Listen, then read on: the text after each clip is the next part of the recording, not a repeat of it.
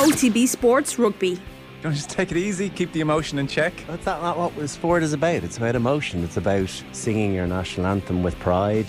Subscribe to the rugby stream on the OTB Sports app now. Hello and welcome to Tuesday's Football Daily. I'm Phil Egan and we'll start with tonight's Champions League action. A clash of two clubs with real pedigree in Europe. Six-time champions Liverpool host 14-time winners Real Madrid at Anfield in the first leg of their last 16 tie. Both sides not exactly where they'd want to be in their domestic leagues, especially Liverpool. Real are 8 points behind Barca in La Liga. Who knows, they might be able to reel them in yet. It's a repeat of last season's final in Paris, which Real won 1-0 courtesy of a second-half goal from Vinicius Jr. Liverpool striker Darwin Núñez trained yesterday despite concerns over a shoulder injury that he suffered in Saturday's win over Newcastle. Ballon d'Or winner Karim Benzema is back for Real, but midfielders Aurelien Tchouameni and Toni Kroos are both ruled out. Liverpool manager Jurgen Klopp knows what his side has to do, and after back-to-back wins over Everton and Newcastle, he says the game has come at a good time for them. It will be a top football game, and I'm really happy that we can play it now.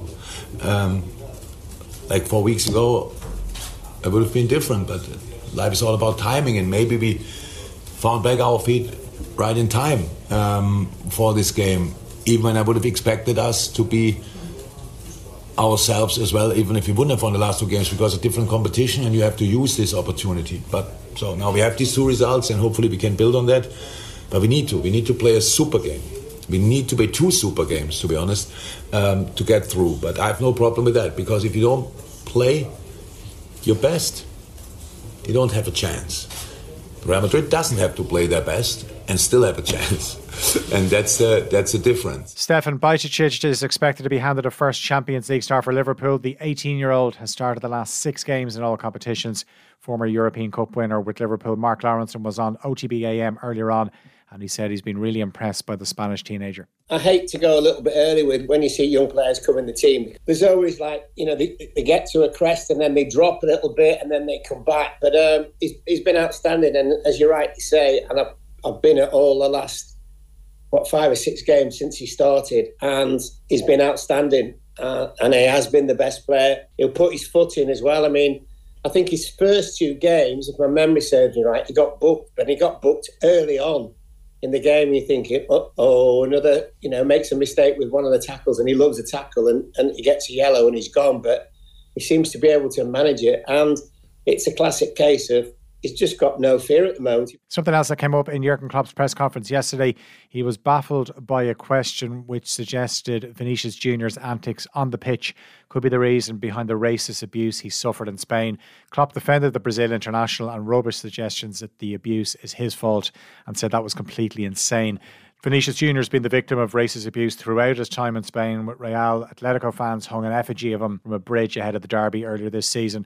The 22-year-old's also been on the receiving end of abuse, much of it racist, when they were away to Mallorca, Osasuna, Barcelona and Real Valladolid. Another story involving Liverpool is that principal owner John W. Henry's denied the club are up for sale. He stressed that FSG, Fenway Sports Group's only looking for additional investment.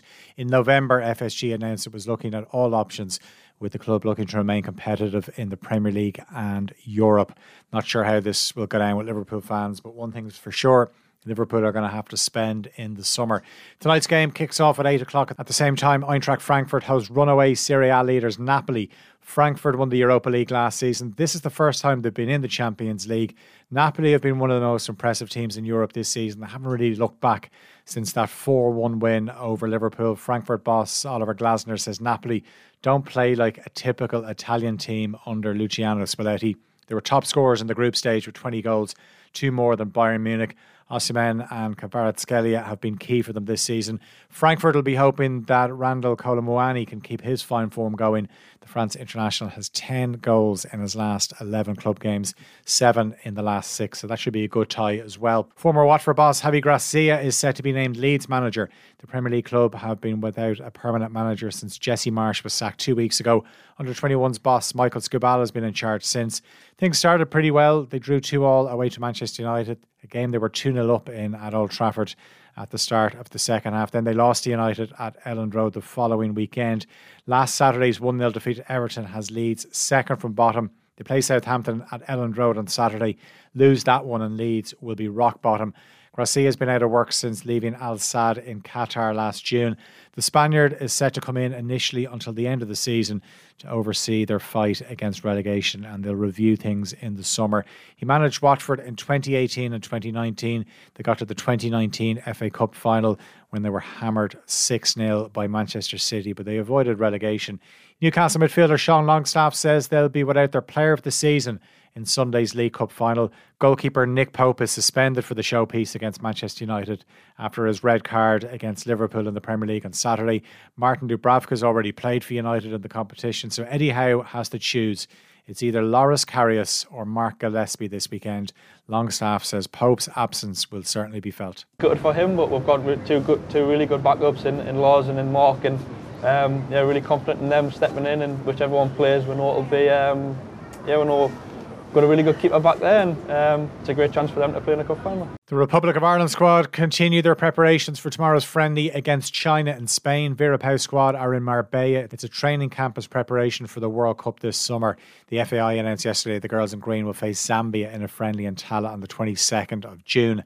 Mohamed El Neni has signed a new contract with Arsenal, which will keep him at the club until the summer of 2024.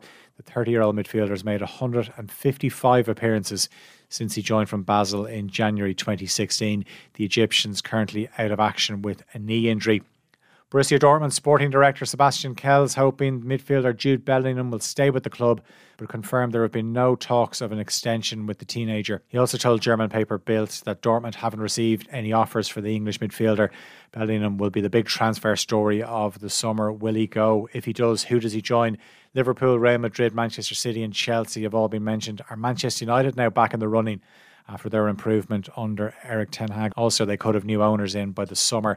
A Spanish courts denied Dani Alves' bid to be freed on bail while the investigation of a sex attack accusation against him continues.